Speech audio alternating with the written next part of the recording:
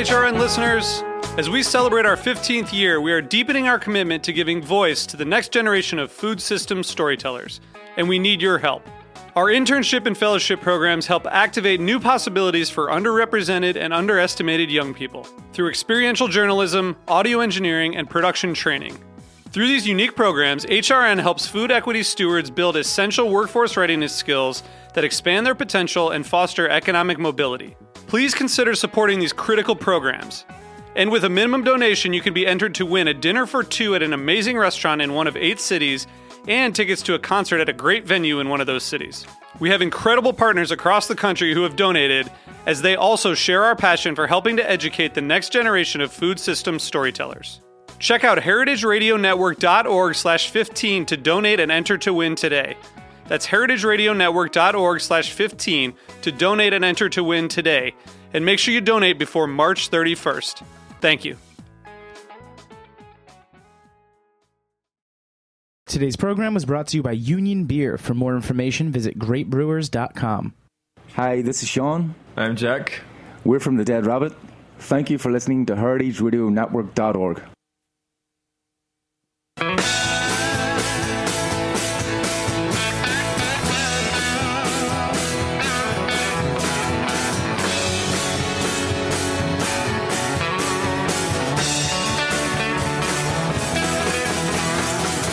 Hey, this is Beer Sessions Radio on the Heritage Radio Network. I'm Jimmy Carboni from Jimmy's Number 43 and the Good Beer Seal. It's November 15th, 2016. Big shout out to our sponsor, Union Beer Distributors, suppliers of world-class ales and lagers, and you can follow us on Twitter at beer_sessions. So we got a wild show tonight. We planned this out about 6 months ago. Our good buddies B.R. Roya and Joel Shelton here from the Shelton Brothers, and this is like the world tour of Sebastian Sauer. He's like, what, you're in New York? You're in America for what, 5 weeks or something? 4 weeks, and now is one more week coming up. Sebastian Sauer, Freigeist Monarchy, one of our favorite brewers. We had a nice call-in with him in the spring about the Reinheitsgebot. Yes. And but it's really cool that you're here for so long, and we got some great guests. You also made beer with Pete from KCBC and Erik from Greenpoint. So Ja, das ist richtig. yeah, we got a lot of guests in the room tonight. So welcome to the show, man. First, I want to say it's great having you here, and you do such a great job getting out there. I mean, what is it that motivates you? Because you're in Germany, but you're doing different brands, and you come to the States once a year or twice a year? This year it's twice. And I was also on a longer extended trip on the West Coast and Texas and Oklahoma. And so this year is always the trip around the Shelton Festival, which was this year taking place in Louisville, Kentucky. And so I was flying into Chicago and doing quite a bit of a trip around that. And then I always like to come all the East Coast spots, New York City, Philly, Baltimore, Gut DC. gemacht. Yeah, and always Jimmy. Yeah, man. Well, we it's such a cool thing being with Sebastian and BR and Joel. And I don't know which one of you represents them, because at Shelton Brothers, you guys have like different hats. Someone's doing French beer, someone's doing Norwegian beer. BR does French beers. BR does French. I don't know anything about those French beers. And you're what, the German Ja, beers? natürlich. I do the German beers, and Sebastian is one of my best clients. So let's talk about the beers that you have. I mean, so you have a brewery, a little brew pub in Cologne. No. That's where everything started in 2009. So doing the first batches on a small system, which was like around a 7-8 barrel system, and making the first batches, and then moved and scaled it up. Now I brew on 3 different breweries at 3 different breweries in Germany, and making a lot of different type of beers. And I always pick the location according to the beer I want to brew, and so they have different equipment which is fitting, depending on the style. So you have Freigeist? Yes. And what kind of beers are you making there? It's mostly modern interpretation of historical German styles. So everything started with Abraxas, which we're going to taste today also here at the radio show. And that was my very first beer. It's a recreation of the beer style Lichtenhainer, which was originally from Thuringia in East Germany, and was a sour smoked wheat beer, which I thought was very interesting combination of flavors. And I like sour beers, I like smoked beers, and the combination sounded really tempting to me, and that's the reason why I decided to make this my very first brew. And there's a lot of beers, Gose and stuff. Nowadays it's very popular.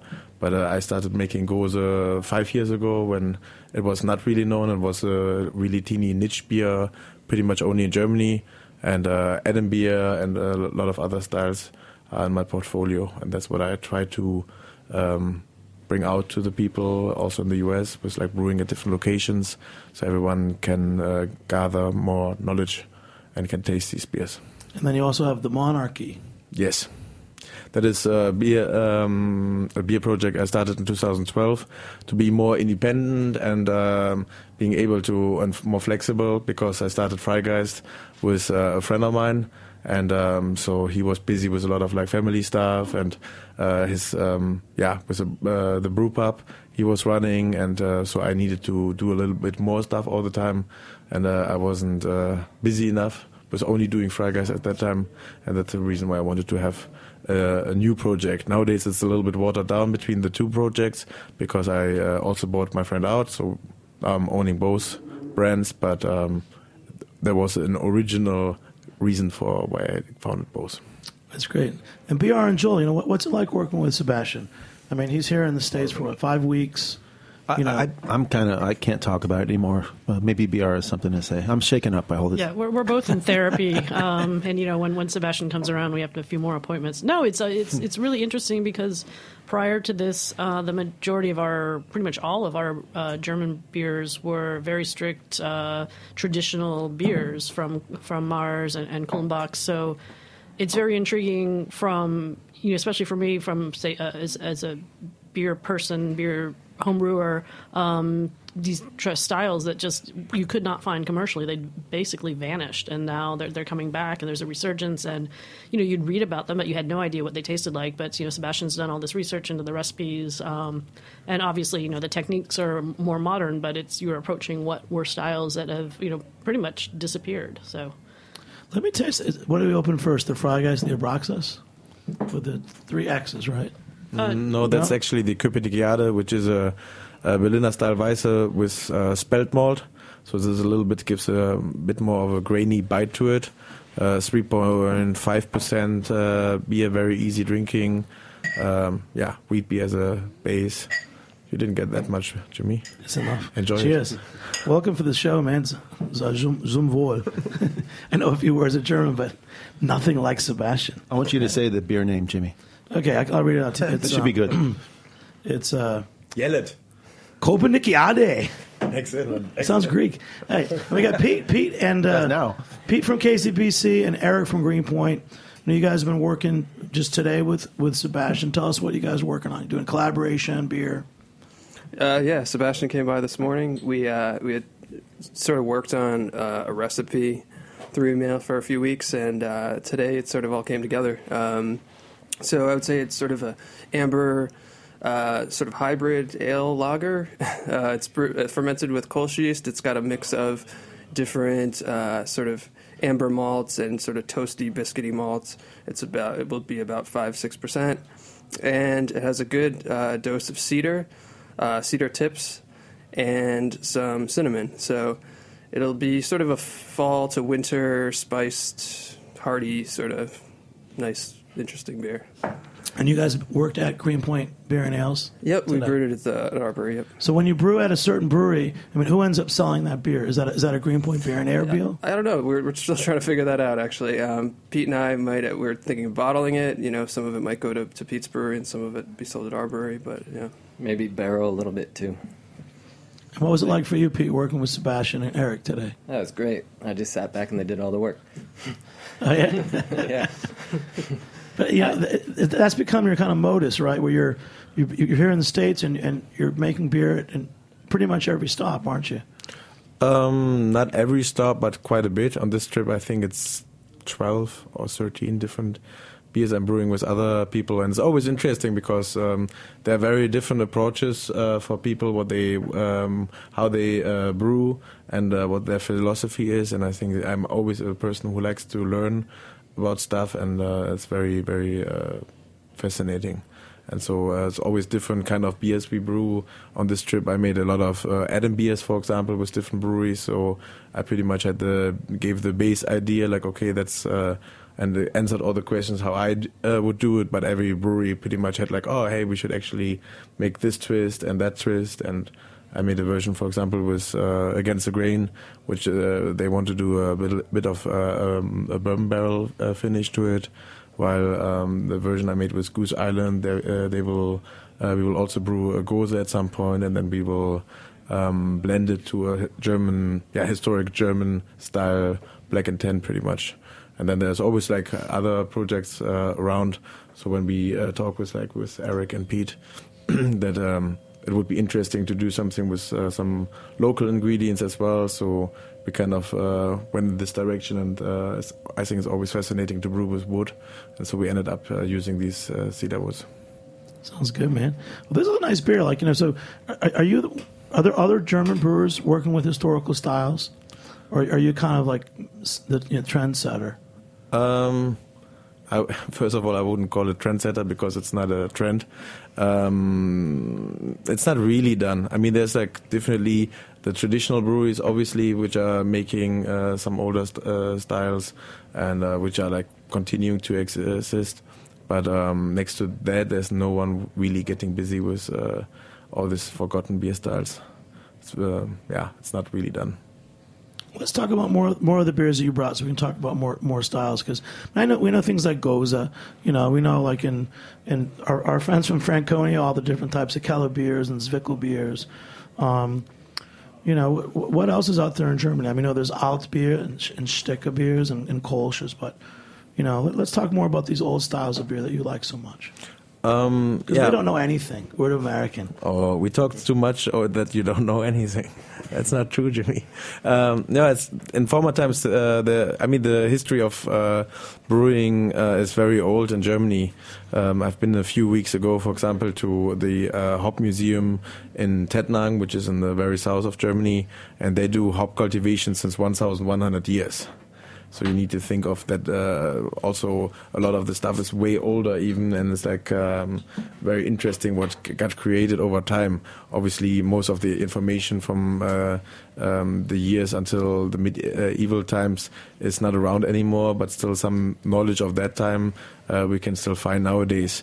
The older information, they are more rough, more superficial in the information, and it's getting more detailed pretty much from the 18th and especially in the 19th century. And in former times, the different places had, all the different cities had their own type of beer, and it was depending on the resources they had, the kind of ingredients they could get.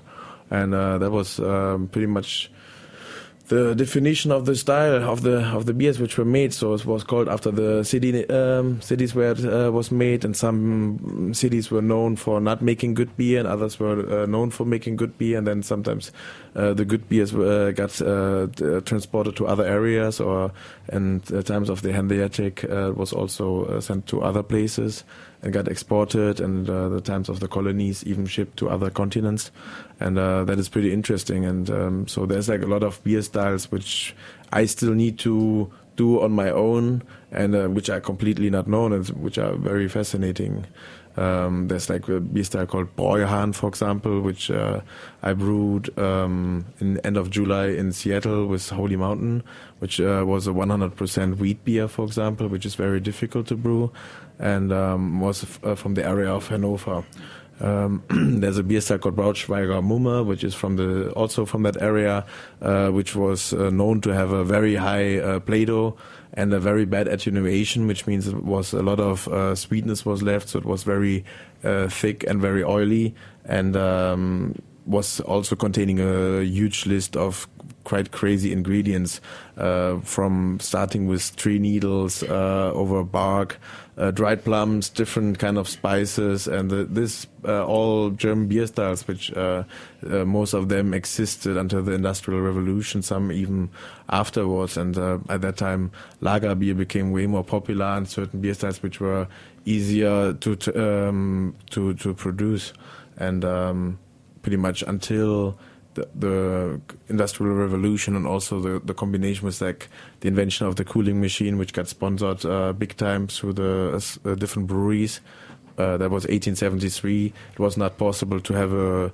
huge brewery because they didn't have the facilities for cooling down that much beer. They needed to cut ice out of rivers, for example, or cut the ice from the mountains. And if there are no mountains, and that's in the most parts of Germany, that's the case, you needed to see how to make this. And so everyone only had small resources and could only produce a certain amount of beer. That's very cool, man. And I like to hear about the way beer was made. And for you guys, Pete and Erik, as brewers, I mean, working with Sebastian and trying his beers, I mean, what are some things that inspire you, or you might think you want to try something that he's doing? Well, I've been a fan of Sebastian's beers since they hit the U.S., I guess, a few years ago. So I've had quite a few of his different beers, and I always thought it was interesting that he was sort of exposing Americans to all these new styles or old styles that were being revisited, like Berliner Brown beer. Like, that's a style that I'm really interested in, but I had no experience with. Have you brewed one of those before, Sebastian? I'm curious. Yes, it's a beer called Berliner Scheiße I made. So it's a little pun on Berliner Weisse, and Scheiße means shit. So it's a brown version of the Berliner Weisse, and it's made with wild strawberries, so that the color says everything. Sebastian, how's that name going over in Germany? It's some people like it, some people don't like it so much, but you always know when people standing in front of your stand and they start cracking up about something, you know about which beer name. And now actually people think it's very funny, especially in other countries, when they know what this word means. I remember telling you about it for the first time, and you thought it was the best name. I was fully behind that name. I cracked up too, and I still do, especially when Jimmy says it. And you had a funny story today. So the guys from Owl Farm in Brooklyn have that beer, and they called you. What did they say? Well, they didn't have the beer, but the culprit is in this room, I believe. That I got a prank call, whatever you call them, yesterday, and a strange woman said, "I'm so and so from Owl Farm, and we have the Berliner Scheiße, and the keg's not working right, and it tastes like shit." And I said, "Whoa, okay, what does it taste like?" And she said, "Shit again." And pours like shit also. And pours like shit. And then I caught on, but it was pretty funny. So there's never an end to this joke. It'll be told through the ages. The Scheiße word is just, it's the favorite word in German, I believe, isn't it, Sebastian? Yes, and I heard that Shelton Brothers is trying to push it out everywhere, even with places who don't want to buy it. They say, okay, if you want to buy a case of Cantillon, you need to buy at least one pallet of Berliner Scheiße. Is that right, Joel? Well, we are trying to push it out. A good one. Well, that's pretty great. So I read Michael Lewis's book, Boomerang. He wrote The Big Short, and he analyzed the German psyche, and he says that you guys have a lot of words about shit. So I guess we're on the right topic now. Right? Yeah, you need to make sure to define everything very specific, you know? Yeah. All right. But Pete, we'll take a short break, come back in a few minutes, and keep talking about making beer with Berliner Scheiße on Beer Sessions Radio. All right.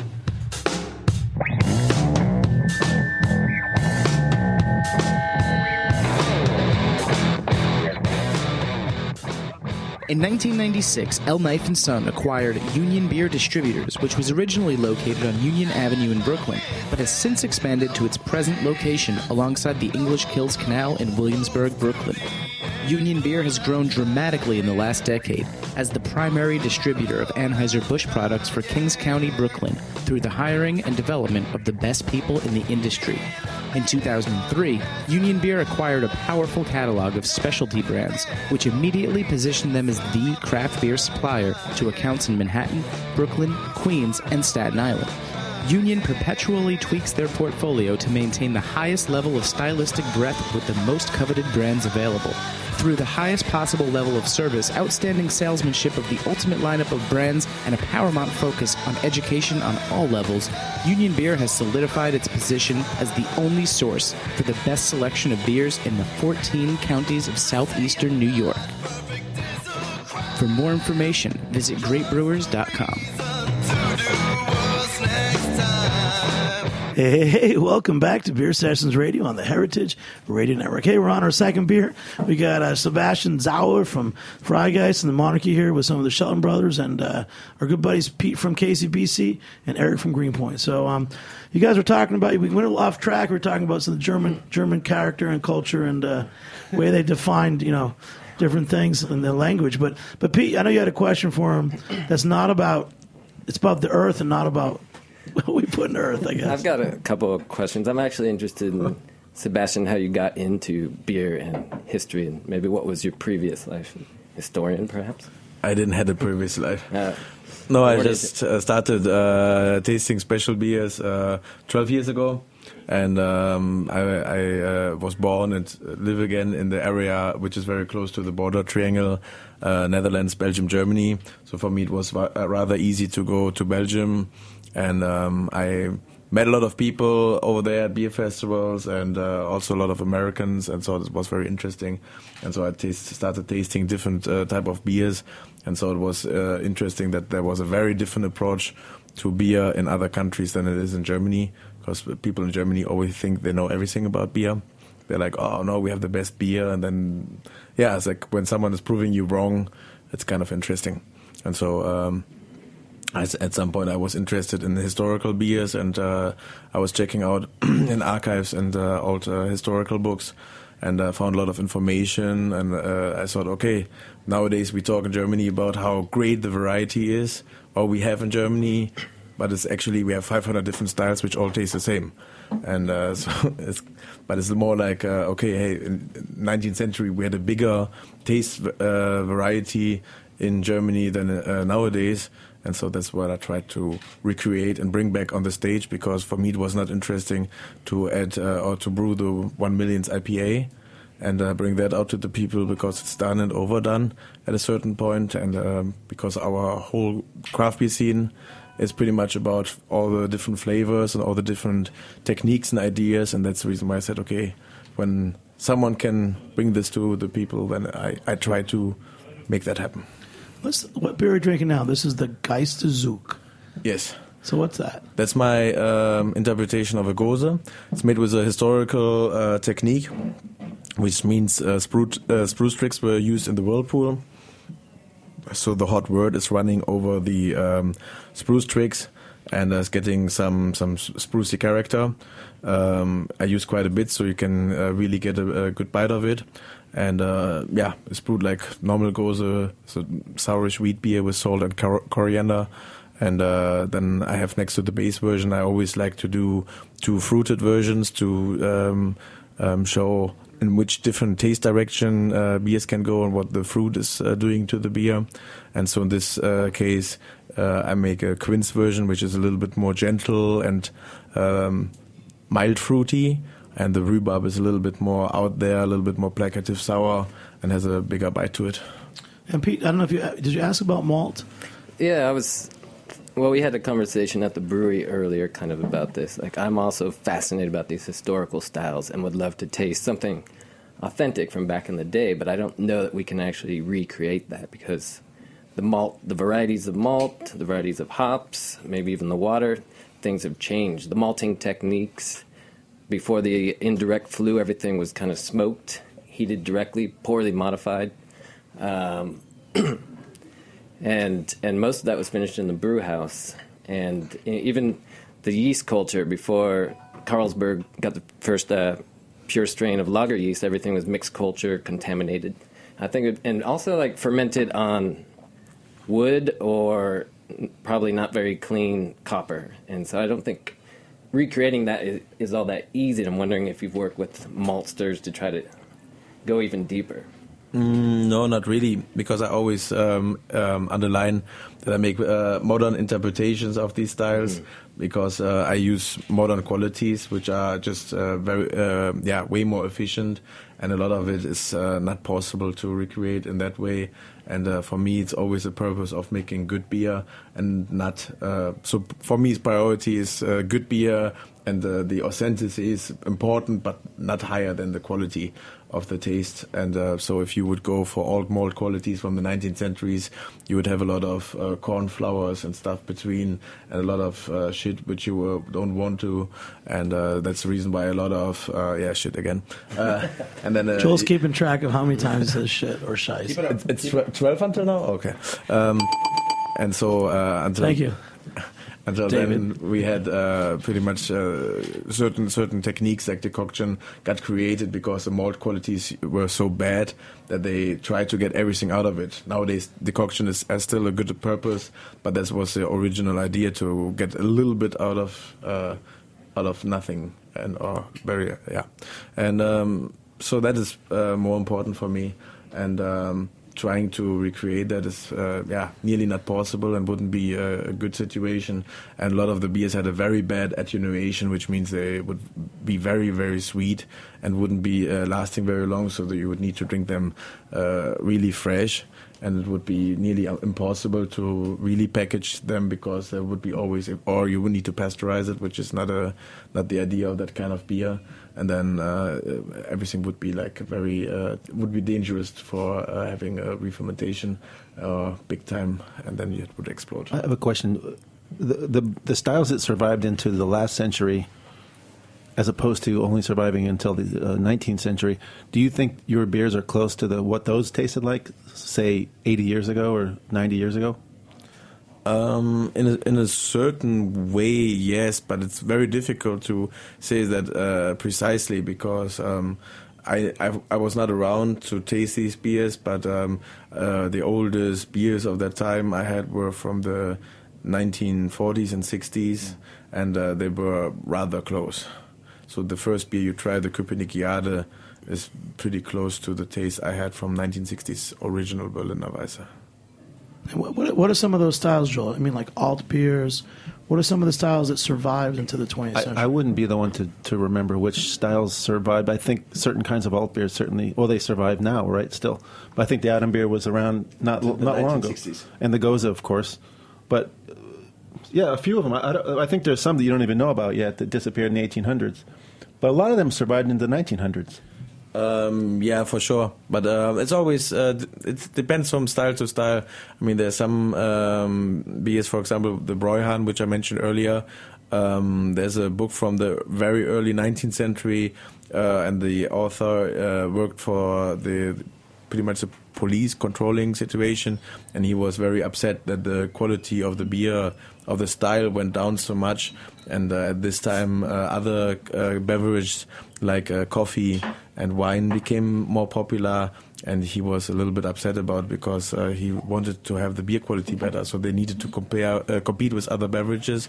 Some of them decided for worse qualities, and so the beer turned down, which is even bigger problem, so people wouldn't drink less of it. So it's a little bit of a devil's circle which was going on, and he was pretty much writing down everything to make sure that the idea and the whole techniques are known, how to make it in a good way, and he was pretty much writing it, and that's on the first page he's mentioning it, that people should read it and try to do what he suggests.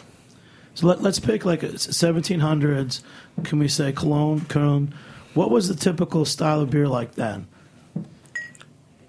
Sorry, in which time? In the 1700s in Cologne, where you're from. Mostly, you can say that a lot of beers were tending to be more brown.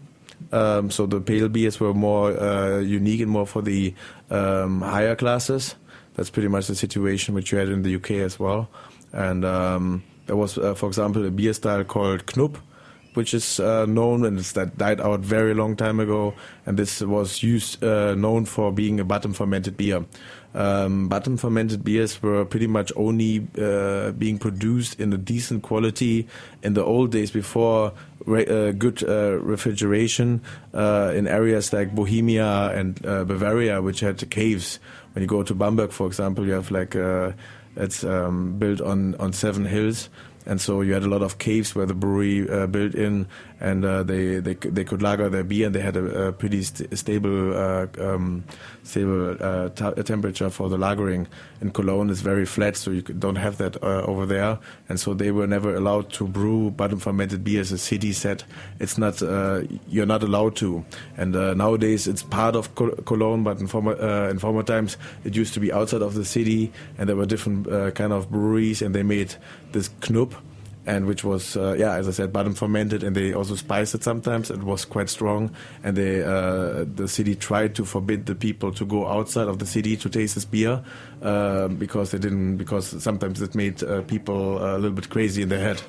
but it's reported, so that was the document source, that some people even working for the city went outside to drinking this beer because they were tempted for drinking it. I get crazy. Erik? I had a question about how, I know that, Germans are fiercely protective of their local beer and the quality of German beer in general. And you're bringing back a lot of styles, though, giving modern interpretations. How do you feel that your beer is received in Germany nowadays? Is there people who are, respect what you're trying to do and trying to revive these styles and at least provide new flavors, or is it sort of a mixed crowd of people?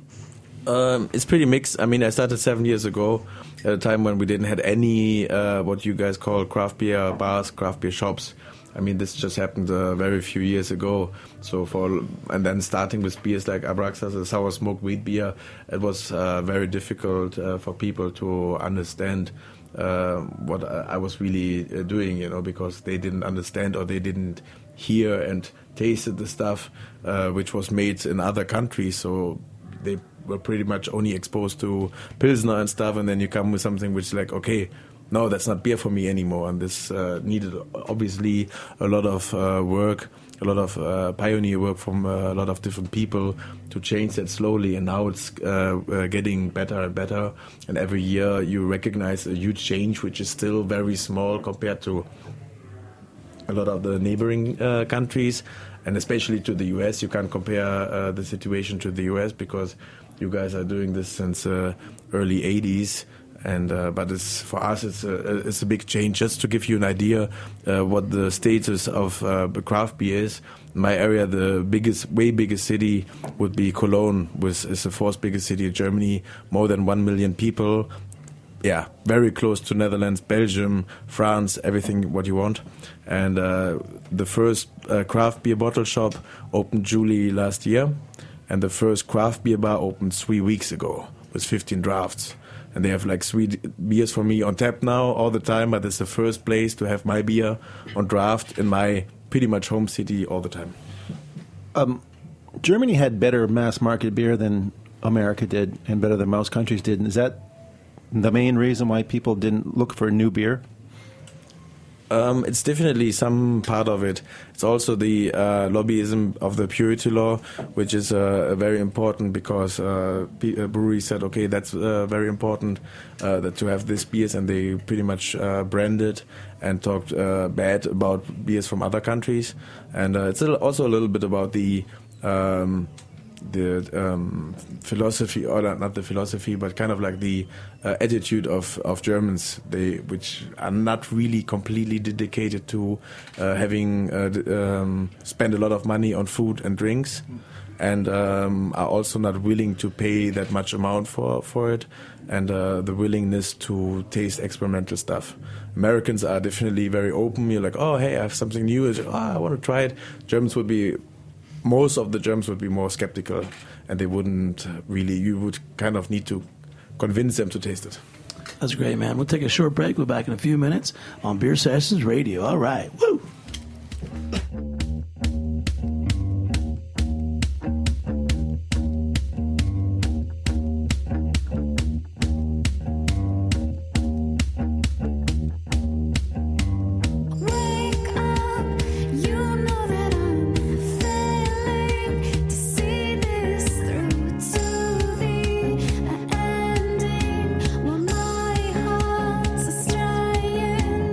Take me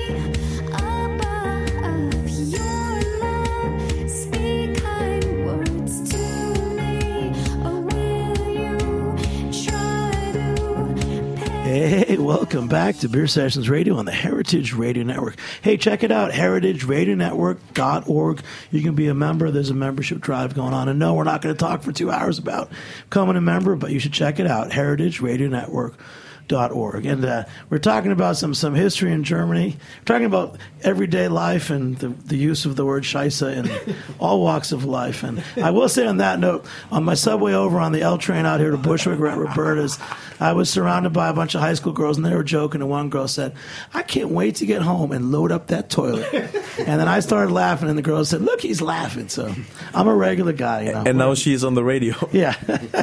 I'm going to get arrested. Watch out. So, anyways, but we're having some fun talking about what we love about Sebastian is that, you know, he talks so much about this Reinheitsgebot, but really he's passionate about the historical styles of beer. And what's wrong with the Reinheitsgebot? I mean, you're saying that you said Monty Python-esque, you know, reality where you have beer but you can't call it beer. That was on some interview I saw you with.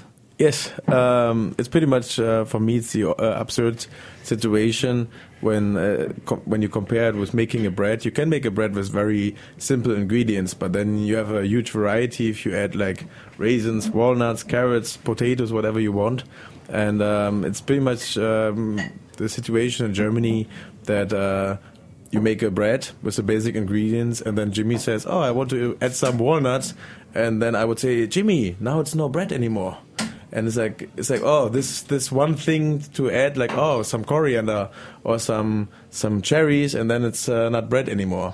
I heard you suggested that rather than say it's beer or not beer, that there should just be a Reinheitsgebot label, which means that certain beers are adhering to that tradition. Yeah, because for some people, I think that's a great idea. For the German brewing lobby, it's very important to continue with this purity law idea. And for me, it's not a problem. You know, I mean, everyone can do what he wants, but it's for me, it's a problem if you tell other people, "Oh, you can't do this." Because it's a choice of people what they want. If it's something which is unhealthy, then I have a complete understanding of the situation. And like, okay, then don't do it. But it's pretty much the authorities tell people, okay, you can't drink this beer because we don't want you to, and that it doesn't make sense. Leave it up to the people to decide what they want. Yeah, but before you get to that too, the third beer we had is the Freigeist Abraxas. Tell us what that is. A little smokiness. Yes, it's Lichtenhainer. It's a beer style from Thuringia.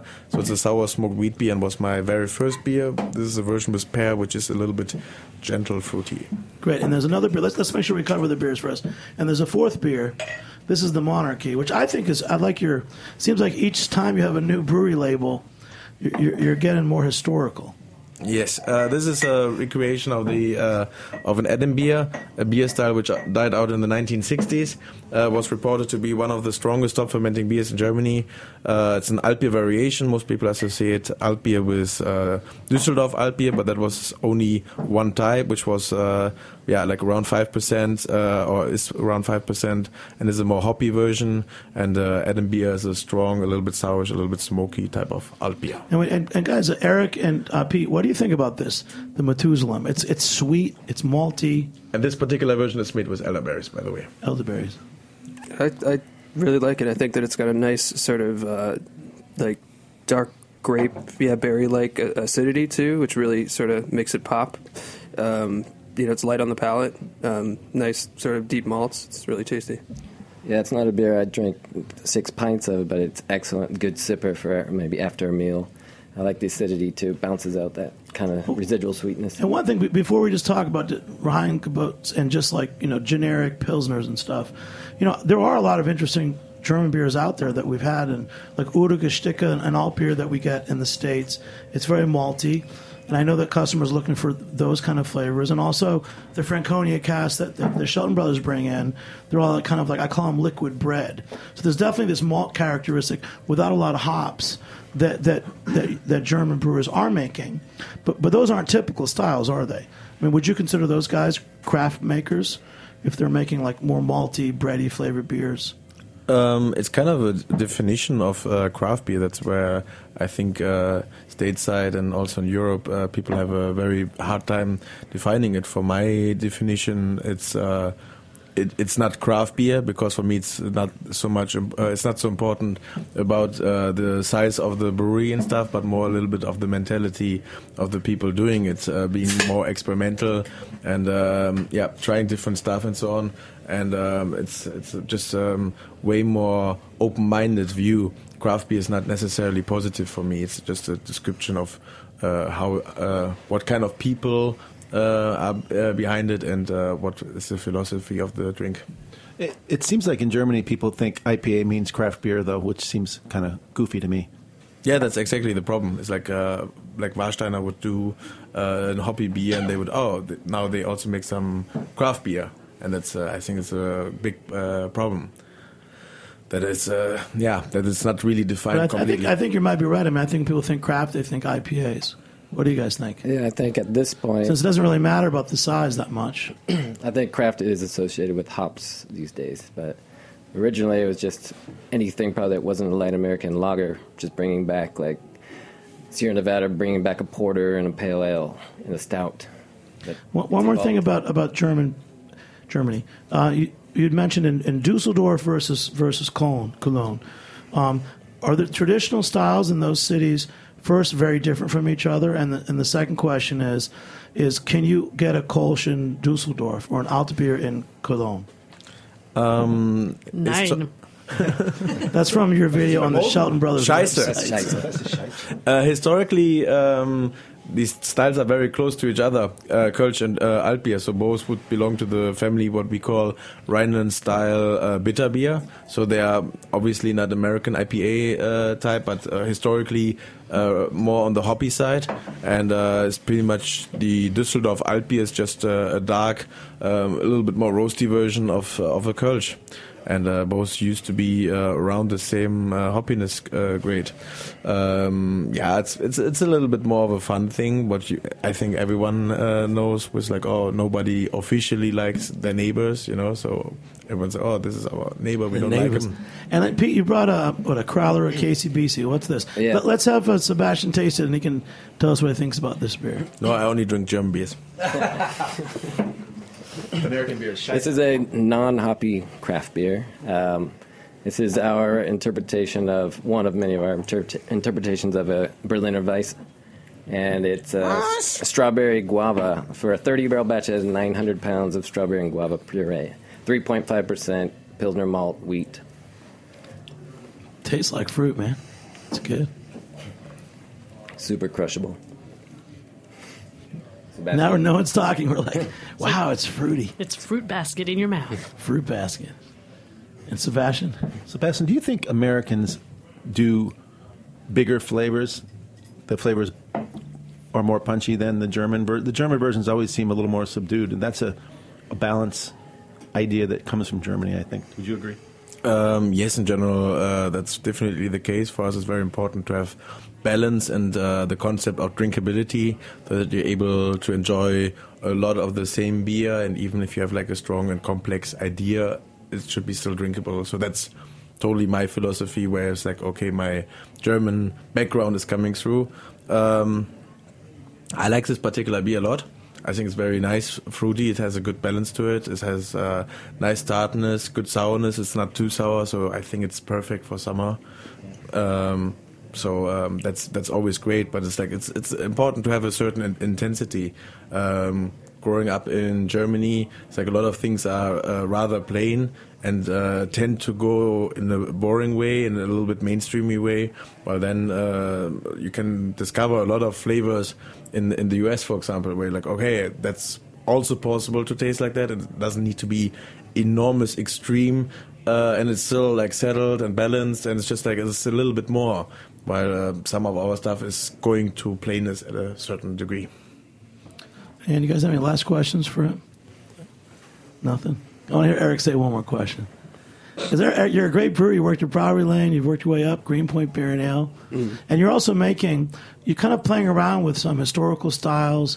You're doing very small batch beers. Yeah, we, here and there, Greenpoint is sort of a Polish neighborhood, and we've done a style, it's called the Gratzer, or I guess there's a German version of this style. Gratzer would be the German name. Grodziskie is the Polish name, yeah. So Yeah, it's 100% wheat beer, 100% smoked, and I guess some historical descriptions describe it as slightly tart, or some don't, I guess. But yeah, we released that beer, and it kind of blew a lot of people's minds because it was super light and champagne-like, but had a nice smoke quality. And I don't know, I just think it's fun to be able to teach people about what beer used to be and bring back styles that may not make it past the 1960s or something like that. So. And BR, I usually lean on you on these shows. You usually say a lot, and there's so many good talkers here. You didn't get to say much. Do you want to add anything to the conversation? No, that's fine. It's just always fascinating for me to hear. I mean, I really enjoy learning about old beer styles. Managing our French and Canadian portfolio, I've learned a lot about bière de garde, saison, done research into that. But in terms of the German styles, I'm familiar with the ones that more contemporary styles. So it's just always really fascinating. I mean, Joel and I often talk like we'd love to go time travel back to the 1700s and actually taste the beer, as Pete was saying, with the under-modified malt, where everything was kilned over an open flame. Yeast wasn't understood, things being fermented in open vessels and in wood. Like, what did this stuff taste like? It would be fascinating to know. And so, at least with Sebastian's beers, they're cleaner, and they're not meant to be drunk at the source the day after they're ready. But it at least gives us a little insight, a little window into what these might have tasted like back in the day. So I'm perfectly happy to take a back seat on this episode and listen in. It's great having you on the show. And then one of the Monarchy beers I've always liked is the Munchausen. Tell us about that beer. The Munchausen is also another type of alt beer from the area of Münster. So all of these areas are pretty close to each other, but all of them had a distinctive type of brewing. And so also with the Adam beer, Münster is in Westphalia, and it's a big change between the regions. So the area where I come from, it's a bordering area, it's like the Rhineland, it's like between Cologne, and that area would be like a 1 hour drive. And but it's pretty much a difference because it's the Romans entered the Rhineland, but they never went to Westphalia. So the Rhineland was always about big trading cities, Cologne and Düsseldorf and stuff. So they were like rich cities which were able to use a lot of hops, which were very expensive in the past. And Westphalia never had that. And so a lot of their beers turn out to be sourish. That's where the area where more of the spiced beers come from. And then Pete, KCBC Stoop Sale. That's been a really popular beer in New York City. You guys have your tasting room now. You're out here in Brooklyn. Stoop Sale is a Kolsch. How true to that is a Cologne-style Kolsch? Or you guys, it's kind of a toasty in some way. Ours is probably it's an interpretation of a Kolsch. I think it tastes very Kolsch-like, but it's actually Augustiner lager yeast, fermented warmer, but it's not a true Kolsch yeast strain. And it's Pilsner malt with a little bit of Vienna. And then it has a dry hop, which is not traditional at all. It's dry hop with a little bit of New Zealand Waiiti, gives you that lime note in the finish. I want you to know it's on the rise. It's a favorite of some of my staff and customers. Glad to hear it. Yeah. And Joel, anything you want to say to wrap this up? Scheisse. Yeah. And you know what? I knew this was going to be a 14. Fun episode when Joel showed up and we started talking off about the... No, actually, I do have an intelligent question. Do we have time for one intelligent answer? From you. The reason ales survived in Germany in the north is because they don't have the mountains and the caves and the ice? Is that a basic way to look at it? As I said before, the major change happened with the Industrial Revolution and all that. Like pretty much at a certain point, there were more or less bottom fermented breweries at the end of the 19th century in Germany, and they were producing way bigger amounts and way more top fermenting breweries. And so that changed way and more and more, so that the whole top fermentation beers went down quite a lot. And pretty much thanks to what we call Malzbier in German, which is like artificial sweetened and colored light beers, which are very bready. This turned up to go a little bit like that. Top fermenting beers were a little bit growing up again, and nearly all the top fermenting styles got flushed away because in former times, flushed. Yes, I know you like that. So it's like pretty much in Cologne you have Kölsch, Düsseldorf you have still the Altbier left, but nearly all of the other stuff is like got substituted through Pilsner and a lot of the newer bottom fermented beers, and there's very, very few areas where you still have a little bit of the top fermenting times left, because Germany used to be really big about top fermenting beers and also about German style sour beers, but nowadays it's predominantly bottom fermented, and only also thanks to Hefeweizen, which was very, very low at a certain point, but became way more popular in the recent decades. Top fermenting beers got a little bit more presence again, but without Hefeweizen, the amount is really teeny in Germany. Yeah, that's the next show, is why did Hefeweizen become popular at all? I don't know. But I like what you said earlier that you may have mentioned, I think I saw this on Shelton Brothers' site. You got to go see. There's a great little video with Sebastian Sauer on the Freigeist page. That's in my head. I watched that today, and you were talking about the overuse of the yeast and the Hefeweizens that give the banana nose. Can you just talk about that? Because I feel like I already heard you talk about it, but our listeners haven't. So, I would guess I was talking about that in the background with my wheat beer interpretation Pimok.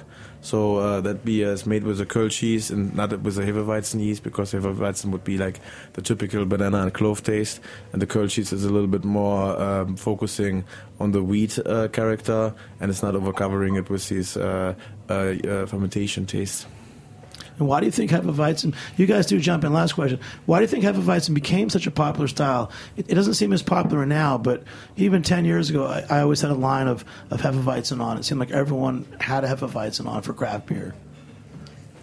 Pete, Erik? I think that, it's not my favorite style, but I think it's sort of an entryway for some people into craft beer. It's got a lot of character. It's typically low bitterness and full bodied, and the clove, the spice, almost like spiced banana bread quality of it, I think appeals to some people. Yeah, I find with the heavy phenolics, especially the ones that are more banana clove, people tend to like that it's not as bitter. And I've had people say to me that they like the glass, like they just like that tall wheat beer glass, which is the aesthetics of it all. They're not so much about the beverage inside of it as how it looks, and with the serving it with the lime or the lemon slice. But it's great. It's great in the morning. When I was on tour as a musician in Germany, I would drink a Weiss beer in the nice glass in the bathtub every morning after a hard night of drinking, which happened every night. You're a wild man. I was told that's what you do in Germany, is that when you feel ill from the night before drinking, you drink a Weiss beer and it grinds your stomach up to get ready for more drinking. Yeah, it's a breakfast beer. I love it. Good stuff. Hey, it was great talking more about German beer and beer styles and history. Thank you, Sebastian. It's something that we could definitely do a lot more shows on. And you're here for a few more days. You're traveling down to D.C., Baltimore? Yes, and Philly also. Yeah. And where else are you going to be making beer? Because the collaboration beers, last thing, when you make these collaboration beers, how do we get them? So you made a beer at Greenpoint with KCBC. Who's going to get those beers? We don't even know yet, do we? We'll have to wait and see, but I'm sure you can find it at KCBC in Greenpoint. Ask nicely, and Jimmy's. Yeah. And you're going to be down in D.C. Where are you going to make beer down there? In D.C. I will make beer with D.C. Brow, and tomorrow with Other Half here in New York, and in Philly with Neshaminy Creek. I'll tell you, man, this show could go on, and I would love to keep this show going tonight, but we got to go. So everyone just give a quick sign-off, say your name and your affiliation. Thanks for coming on the show. B.R. Rollia with Shelton Brothers Importers. Erik Olsen at Greenpoint Beer Ale. Pete Lengyel at KCBC. Sebastian Sauer, Freigeist Bierkultur. Joel Shelton Brothers. Shelton Scheisse Brothers.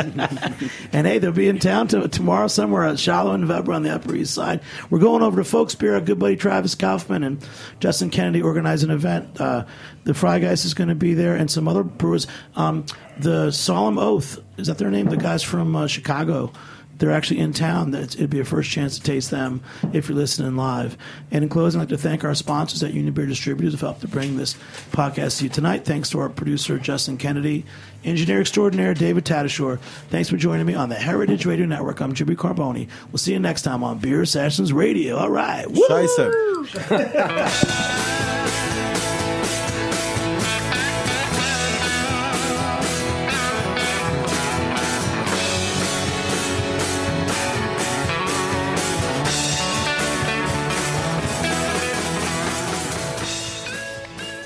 Thanks for listening to Heritage Radio Network, food radio supported by you.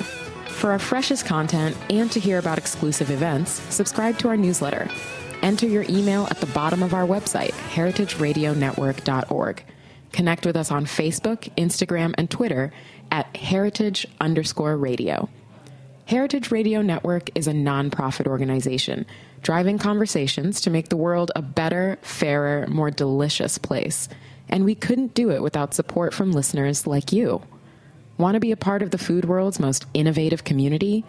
Rate the shows you like, tell your friends, and please join our community by becoming a member. Just click on the beating heart at the top right of our homepage. Thanks for listening.